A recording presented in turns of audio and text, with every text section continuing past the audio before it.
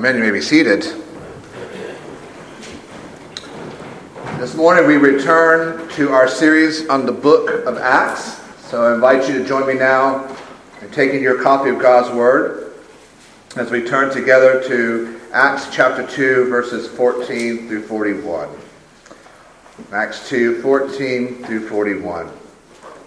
So far in our study of the book of Acts, we've really kind of been looking at the introduction coming into the book. We've seen so far that this book was written by the physician Luke. But he wrote it in the inspiration and guidance by the Holy Spirit. And he was inspired and guided by the Holy Spirit to write this narrative of the birth of the early church and the early days of the church. So it has that very much that flow and that purpose to it. And as we noted, it's interesting that we note that the beginning of the church doesn't begin at Pentecost. The beginning of the church begins with Jesus ascending into heaven. Because as we'll talk about here in a few moments, Jesus ascended into heaven so he could send forth the Spirit in order for the church to be birthed. So the story of the church begins with the ascension. And after the ascension, the apostles gathered together so they could choose a replacement for Judas, the evil one who did the evil task of betraying Jesus. And so they chose Matthias to replace Judas. And then quickly following that, we come to Pentecost, where the 120 are gathered in the upper room, and God, through His Spirit, now comes down to His people, signified through the wind and the fire that His presence is now with them. That just because Jesus ascended, they are no longer by themselves. They now have the Holy Spirit, the third person of the Trinity, now with them, signified by the sound of the wind and by the flames of fire coming down upon them. But they are people who have a purpose. And that purpose is the gospel of Jesus Christ.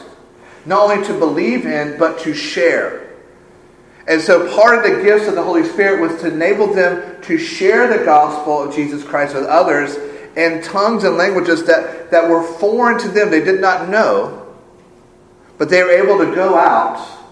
And it's interesting then, if we think of it this way, the first act of the church wasn't a committee meeting. It wasn't a Bible study. It was evangelism. One of the very first things the church did was to go out and tell others about Jesus Christ. And so that brings us to our passage this morning, where we find it is still Pentecost. The 120 are still in the temple courtyard sharing the gospel. And we find that Peter stands up to deliver the first sermon of the first church of Jerusalem. And so let me pray for our time together as we look at this passage. So pray with me. Lord, we pray that you would open our hearts and our minds this morning. So with our ears we will hear, with our minds we will understand, with our hearts that we will believe. That we will receive and rest upon Jesus as He's offered to us in this part of your holy word. And we ask this in the name of the one who is full of grace and truth, the one whom this whole word is about, Jesus Christ. Amen. So our passage is Acts 2, 14 through 41. And we will stay, since it's a lengthy passage, you can stay seated. But I encourage you to read along with me as I read it now for us. But Peter, standing with the 11, lifted up his voice and addressed them. Men of Judea, and all who dwell in Jerusalem, let this be known to you, and give ear to my words. For these people are not drunk, as you suppose, since it is only the third hour of the day. But this is what was uttered through the prophet Joel. And in the last days it shall be, God declares, that I will pour out my Spirit on all flesh. And your sons and your daughters shall prophesy. And your young men shall see visions, and your old men shall dream dreams. Even on my male servants and female servants, in those days I will pour out my Spirit, and they shall prophesy. And I will show wonders in the heavens above, and signs on the earth below, blood and fire and vapor of smoke. The sun shall be turned to darkness, and the moon to blood, before the day of the Lord comes, the great and magnificent day. And it shall come to pass that everyone who calls upon the name of the Lord shall be saved. Men of Israel, hear these words. Jesus of Nazareth, a man attested to you by God with mighty works and wonders and signs that God did through him in your midst, as you yourselves know, this Jesus, delivered up according to the definite plan and foreknowledge of God, you crucified and killed by the hands of lawless men. God raised him up, loosing the pains of death, because it was not possible for him to be held by it. For David says concerning him, I saw the Lord always before me, for he is at my right hand, that I may not be shaken. Therefore my heart was glad, and my tongue rejoiced. My flesh also will dwell in hope, for you will not abandon my soul to Hades, nor let your Holy One see corruption. You have made known to me the paths of life. You will make me full of gladness with your presence. Brothers, I may say to you with confidence about the patriarch David, that he both died and was buried, and his tomb is with us to this day. Being therefore a prophet, and knowing that God has sworn with an oath to him that he would set one of his descendants on his throne, he foresaw, and he spoke about the resurrection of the Christ, that he was not abandoned to Hades, nor did his flesh see corruption. This Jesus God raised up, and of that we are all witnesses. Being therefore exalted at the right hand of God, and having received from the Father the promise of the Holy Spirit, he has poured out this, that you yourselves are seeing and hearing. For David did not ascend into the heavens, but he himself says, the Lord said to my Lord, sit at my right hand, until I make your enemies your footstool. Let all the house of Israel therefore know for certain that God has made him both Lord and Christ, this Jesus whom you crucified. Now when they heard this, they were cut to the heart and said to Peter and to the rest of the apostles, Brothers, what shall we do? And Peter said to them, Repent and be baptized, every one of you, in the name of Jesus Christ, for the forgiveness of your sins, and you will receive the gift of the Holy Spirit. For the promise is for you, and for your children, and for all who are far off, everyone whom the Lord our God calls to himself. And with many other words he bore witness, and continued to exhort them, saying, Save yourselves from this crooked generation. So those who received his word were baptized, and there were added that day about 3,000 souls. And the grass withers, and the flowers fade, but the word of our God stands forever. Amen. So as I look around the sanctuary this morning, I see a lot of people who have been in and around the church for a long time. Maybe your testimony is you were born and raised in this church, baptized right down here. Or you were born and raised in another church and God called you here. Or maybe you came to this church later on, or you came to another church later on. But as I look around, I see veterans of the church. You are familiar with the church. You're familiar with the step of the church. You're familiar with the flow of the church. And in this, you have heard a lot of sermons over your life. I don't know how many you remembered. But I know a lot of you, if not all of you, here this morning and joining us online, have heard a lot of sermons over the course of your life. So I want you to think about this morning. I want you to take a moment just to think through. I want you to think through this question, or think through this. What is your criteria for what makes a good sermon? Out of all the sermons you've heard over the course of your life, and those sermons you walked away from and you said, man, that was a good sermon. And I'm going to do my best to try to at least remember that, if not follow that. What was the criteria for that? What made you say, what made you categorize that as a good sermon? Well, maybe you thought it was a good sermon because it was given by an interesting and engaging speaker. It was someone who can deliver the sermon in such a way that it grabs your attention quickly, and he does well to keep your attention. So maybe a good sermon for you is one that is given in such an interesting and engaging manner. Maybe you have the criteria of it being an exegetical expository sermon. So it's not so much how the sermon delivered as what is in the sermon. That it is a faithful explaining of the passage verse by verse. Or maybe your criteria is it's a good sermon because you learned something new or interesting. That you walked out of church that morning and you thought, I've never thought of that. Or I've never thought of it in that way. Or maybe very simply for you, a good sermon is one that gets you out of church the quickest that morning. But I want you to think through those criteria. And I want us to look at Peter's sermon, and I want us to apply that criteria to Peter's sermon here. First, was Peter an interesting and engaging speaker? It doesn't say. It doesn't say he was eloquent or smooth. It doesn't tell us how he was as a speaker. And I will tell you, my gut feeling is, at least at this point, he wasn't that polished of a speaker. This was Peter's first sermon. I think back to my first sermon and I cringe. I've gone back and apologized to that church for having to endure my first sermon. But Peter had been a fisherman for a number of years. Now, he didn't have that much experience in public speaking. So my gut feeling is that when Peter stood to preach that Pentecost day, I don't know how good and engaging of a speaker he was. All right. Well, did he preach what we know as the classical exegetical expository sermon? Not really. It was more topical. It was more based upon a topic than it was a text, because he's pulling from Joel 2 and Psalm 16. Now, he's faithfully preaching from those texts, but it's more of a topical sermon that is expository or exegetical. Okay, well then, did Peter share something new and interesting?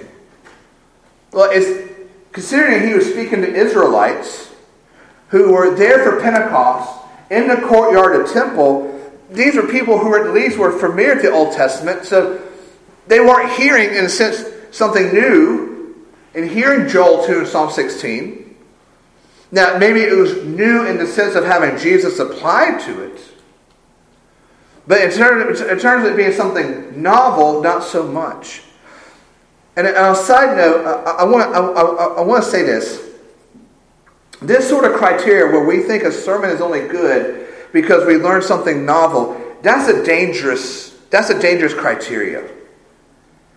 Because if all we do when we go to church is looking for something that's new and novel, then we are by default saying that the stories of the Bible, the tried and true stories of the Bible that we were raised on in Sunday school and BBS and youth group and in church, those tried and true stories of the Bible, they're just not cutting for us anymore. We've heard them so much, it's just become, We've heard the gospel so much, we're like, okay, I've heard it before, give me something new. And so we know that great old hymn, Tell Me the Old Story. Well, we can't sing it based upon that criteria because the old story has become boring. We're tired of it, and we need something new and novel. And here's what we learn from Scripture, and we learn from the history. If you go to church and you hear something novel that's never been said before, chances are it's heretical and blasphemous. You may not have remembered hearing it, but if it's something that nobody else has heard in the church before, chances are it's not from God, it's from Satan. So we need to be very careful with that criteria, saying a good sermon is only good when it's something novel. But anyways, back to the original point. We can't say for sure that Peter was an engaging speaker. He preached more of a topical sermon than a classical exegetical expository sermon. He didn't really say anything new or novel, and it certainly wasn't a short sermon. We saw how long it took me to read through it. And it says in verse 40, with many other words, he bore witness and continues to exhort. All right, so take all that criteria. Does that mean that the first sermon of the first church preached by the Apostle Peter wasn't a good sermon? By that criteria, was it not a good sermon? Well, it's hard for us to say that when the end result of the sermon was around 3,000 people were saved. and it was recorded in the Holy Scriptures. So obviously, this is a good sermon. The Holy Spirit used it to convict 3,000 people. That's more people than are in the town of Winsboro. And it's a sermon that God guided and inspired to be recorded in Holy Scripture. It's a good sermon. So what is it about this sermon that makes it a good sermon? What is it about this sermon that caused some 3,000 people to respond in faith to it? The answer is very simple. It's Jesus. It's simply Jesus. Because what we find here in Peter's sermon, what we find in all of Scripture, is that the main criteria for what makes a good sermon good, or a sermon to be a good sermon, is that it is a sermon that exalts Jesus and glorifies Jesus. It's just that simple. When the sermon is about Jesus and His glory, and it calls us to our exaltation of Jesus, then that is a good sermon. Now, it does help to have a pastor who can preach a good sermon in a way that captures and keeps your attention. So thank you for suffering with me for the past 10 years. But since all the Bible is about Jesus, then a good sermon will be from the Bible, and it will explain what the Bible says, and it will go through the verses as God's given to us. And a good sermon should have us leaving thinking, I hadn't really thought about that with Jesus. I see it in His Word. And that makes sense. Or I hadn't thought about that in a while. And what I just heard has encouraged me to grow in the grace and knowledge of my Lord and Savior Jesus Christ. And hopefully a good sermon won't seem like a long and brutal lecture. When the sermon is about Jesus, and the sermon is about His glory, and it's about our exaltation of Him, then that's a good sermon. And you know what Peter did that Pentecost day? He preached a sermon about Jesus and the glory of Jesus and our exalting of Jesus. And some 3,000 people responded to it. But the sermon had to begin in a rather auspicious way, I guess is a good way of putting it. Because what's the first thing Peter has to do? He has to defend the 120 disciples. They had come, they had come out of the upper room filled with the Spirit. They have gone out to the temple courtyard where there's obviously more than 3,000 people there. There's thousands of people there. The 120 are going around and they're sharing the gospel, and these foreign tongues and languages that they don't know, the 120 don't know, but the people hear the gospel in their language. And what do some people say? They must be drunk. So they're being accused of not only being drunk, but being drunk at 9 o'clock in the morning. So I guess the adage is 5 o'clock somewhere was fitting in that culture as well. So Peter, standing in the temple courtyard, side by side with the other 11 apostles, first has to say, no one is drunk. They're filled with the Spirit. Brothers, you are misunderstanding what's happening here. They're not stumbling out of the bar after an all-nighter. We have been filled with the Spirit. Now let me tell you more about this. And so there are some elements of his sermon I think would do well for us to pay attention to this morning. The Bible you have in your hands, on your lap this morning, is one book. Has one message. Has one author, the Holy Spirit. It's one book that is separated into 66 books and 2 sections. It was written over approximately 1,500 years by around 40 different human authors, and it spans all sorts of literary genres. Historical narrative, to wisdom, to poetry, to gospel, to the epistles, to the apocalyptic. But there's one message. And that one message is Jesus. The Bible is all about Jesus. It always points us to Jesus. The Bible is one story. It's the story of redemption. The story of redemption of God's people by the Son of God, Jesus Christ. And that story is told on every page of your Bible.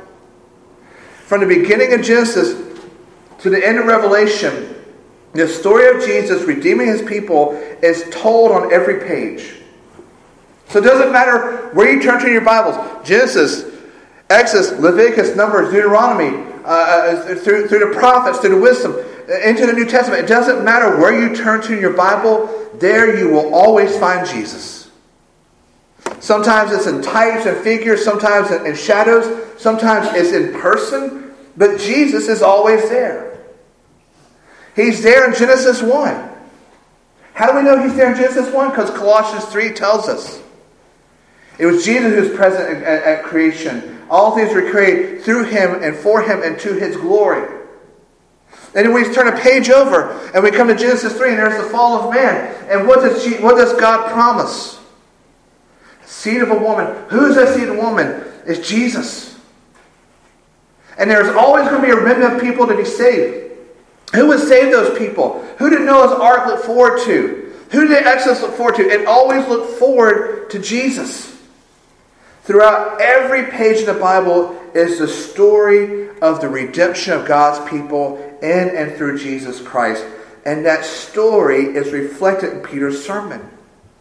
From beginning to end, it's a sermon all about Jesus. Was it a eloquent, interesting, well-preached sermon? We don't know. It was more topical. It wasn't anything novel to it. It was longer. But it's a good sermon because at the center of it is Jesus. And at every point, Peter keeps on pointing to Jesus. Here's Jesus. Go to Jesus this way. No, Jesus this way. Go to Jesus in this direction. So there's this obvious conviction about Jesus that's evident from the very beginning of Peter's sermon.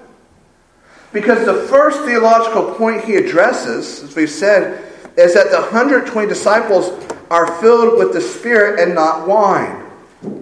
And he says this was prophesied by the prophet Joel.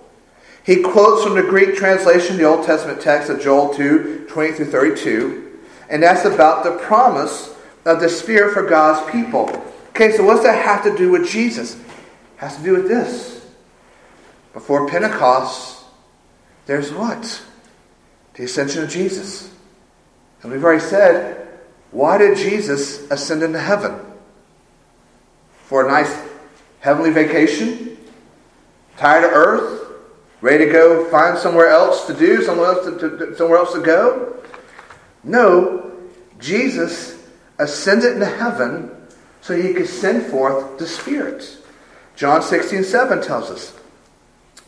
Jesus talking to his disciples. Nevertheless, I tell you the truth.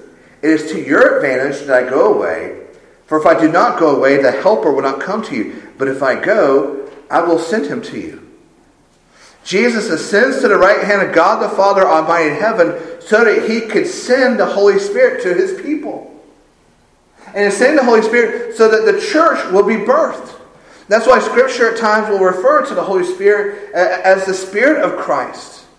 And sometimes we refer to the book of Acts not so much as Acts of the Apostles, but Acts of the Holy Spirit through the Apostles. Because the Spirit was sent by Jesus to minister to us the person and work of Jesus Christ. So here's Peter defending the 120, talking about the prophecy of Joel and the giving of the Holy Spirit. So in that, he's pointing back to Jesus at the ascension and now in heaven, because Jesus is the giver and sender of the Holy Spirit. If you want to think of an equation, think of it this way. The Father sends forth the Son. The Son ascends into the heaven so that the Father and Son can now send the Holy Spirit. One sent the two for the two to ascend so that one and two can now send the third person, the Trinity. If that makes sense to you.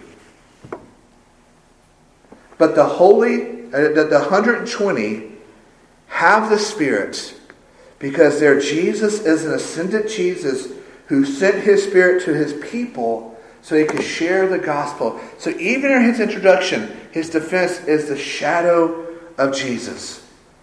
Why are they filled with the Holy Spirit? Because their Jesus ascended to heaven to send to them his Spirit so they could tell others about Jesus. Then he addresses the group. Addressing this group he refers to as the men of Judea, and all who dwell in Jerusalem and men of Israel, Peter goes into like a Jesus 101 sort of sermon. I encourage you later on today to take some time to read through this sermon so you can better see and understand how deep and thorough Peter is in talking about Jesus. It's interesting to me to note that he is standing in the temple courtyard. Thousands of people are there. And he's going to share the gospel, but he does so in a very deep and thorough way. This isn't about knowledge of Jesus that's an inch deep and a mile wide. This isn't a sharing of the gospel so that the people get warm and fuzzies and feel better about themselves. No, this is a mind knowledge that's meant to lead to a conviction of heart. A mind for truth that leads to a heart for God. Because listen again to how Peter begins this Jesus 101 section. Jesus of Nazareth. Right, this backwoods town, Nazareth. This Jesus of Nazareth, a man attested to you by God with mighty works and wonders and signs that God did through him in your midst, as you yourselves know. This Jesus, delivered up according to the definite plan and foreknowledge of God, you crucified. You killed by the hands of lawless men. God raised him up, loosing the pains of death, because it was not possible for him to be held by it. If we had a time machine, and we were able to go back to this day and stand there in the crowd and listen to Peter preach this and say these words, we would probably look at each other and go, ooh, did he really say that? Did he really identify Jesus first as from being from Nazareth? And then saying, essentially, you people should have known. Because God did all these things in your midst. Not only did you not know, you killed him. You killed him. It's a wild statement. In these two sentences, Peter delves into the divinity of Jesus. He begins to open the book on the Trinity. He's talking about the death and resurrection of Jesus. There's a lot going on in these two sentences. But it keeps going. He goes from Joel 2 to then Psalm 16, and he talks about the great King David, their favoritist king of all time. And he says the great King David was looking forward to Jesus, who is a better king than David. And then along the way he says, oh yeah, here's some more Trinity doctrine for you. So here is Peter as an evangelist standing in the middle of a crowd of people in the temple courtyard, and he takes them head first into the deep end of the theology of Jesus. And he preaches a very convicted sermon on this Jesus. He is convicted. This Jesus is the divine Son of God. He is Lord. He is Savior of his people. But I think what we really see here, this is a Jesus who Peter knows and loves because he knows how much Jesus first knew him and loved him. And in that knowledge and love, he is convicted about everything he has preached about Jesus that day. Again, if we were able to take a time machine, we're able to be sitting there, we would look around and we would say, there is no doubt Peter believes everything he just preached about Jesus.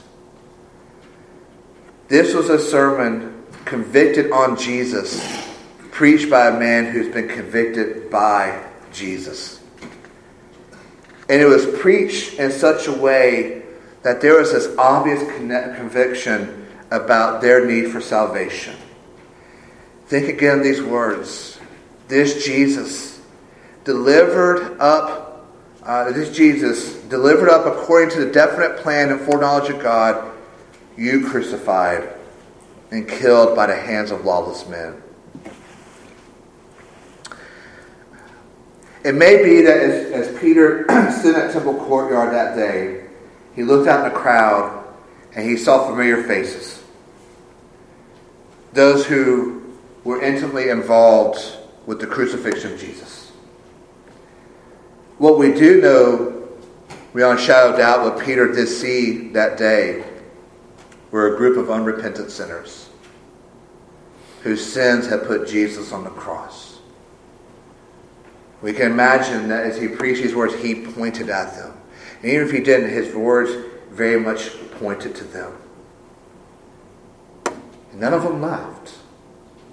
They didn't throw stones at him or rotten fruit. It says it cut them. It cut them to their heart. That's a graphic verb.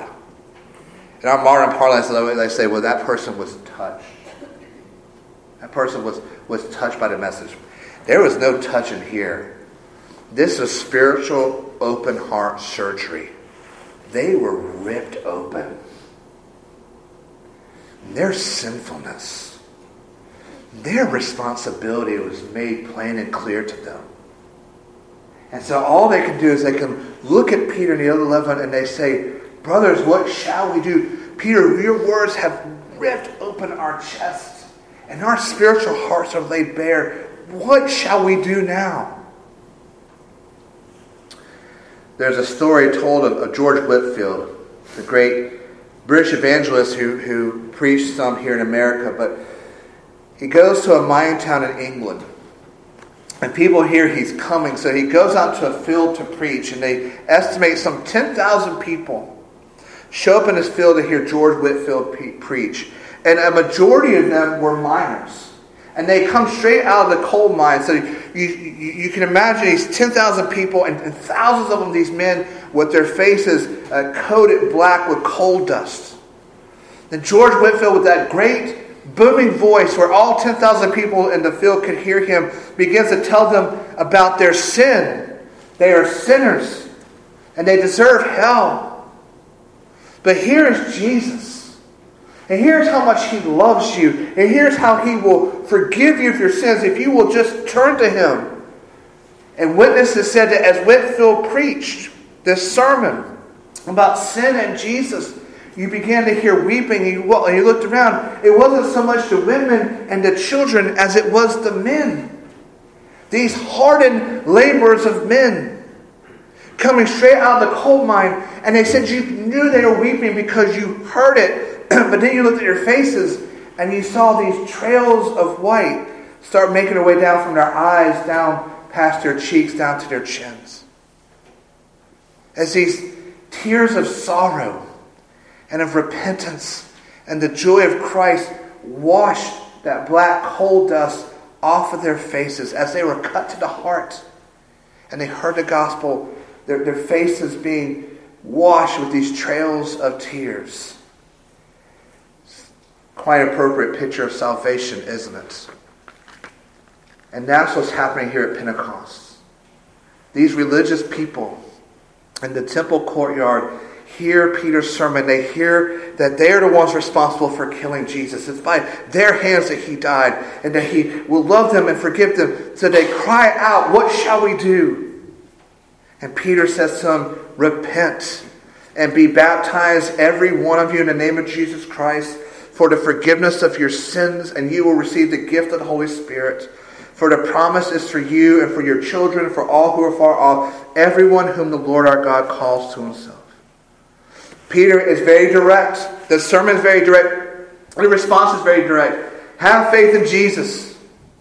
Have faith so you can repent of your sins and take on the sign of baptism. And this promise of salvation is for you and for your families. Peter doesn't leave them wondering about what to do. There's an urgency there. He says, this is what you do. He doesn't tell them to go home and make sure this is what you want to do. He doesn't say, go talk about others about this. He says, no, your heart is exposed. Repent and be baptized.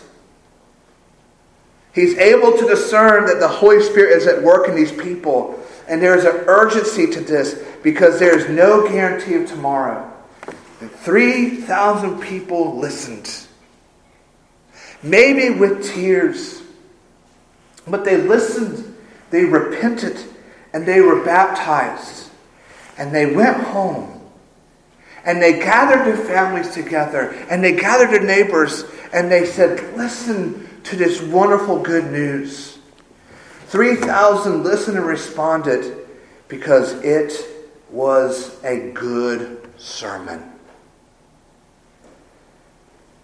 It's been said that one of our greatest enemies is time.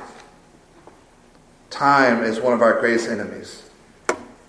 And it's my opinion that when it comes to our perception of the gospel, I think that's very true. We find people in the church, maybe even here this morning, who think, I have plenty of time to respond to God's call of faith and repentance. Let me have a good time. How many times do we hear that in the church and covenant families? Youth are going to be youth. Let them have a good time. They're going to drink. They're going to have sex. They're going to do drugs. Let them have a good time. They have plenty of time. Let them go to college and do the same thing. Let them go into early adulthood. Let them sow their wild oats, and then they will settle down and follow Jesus. Maybe it's how we treated ourselves.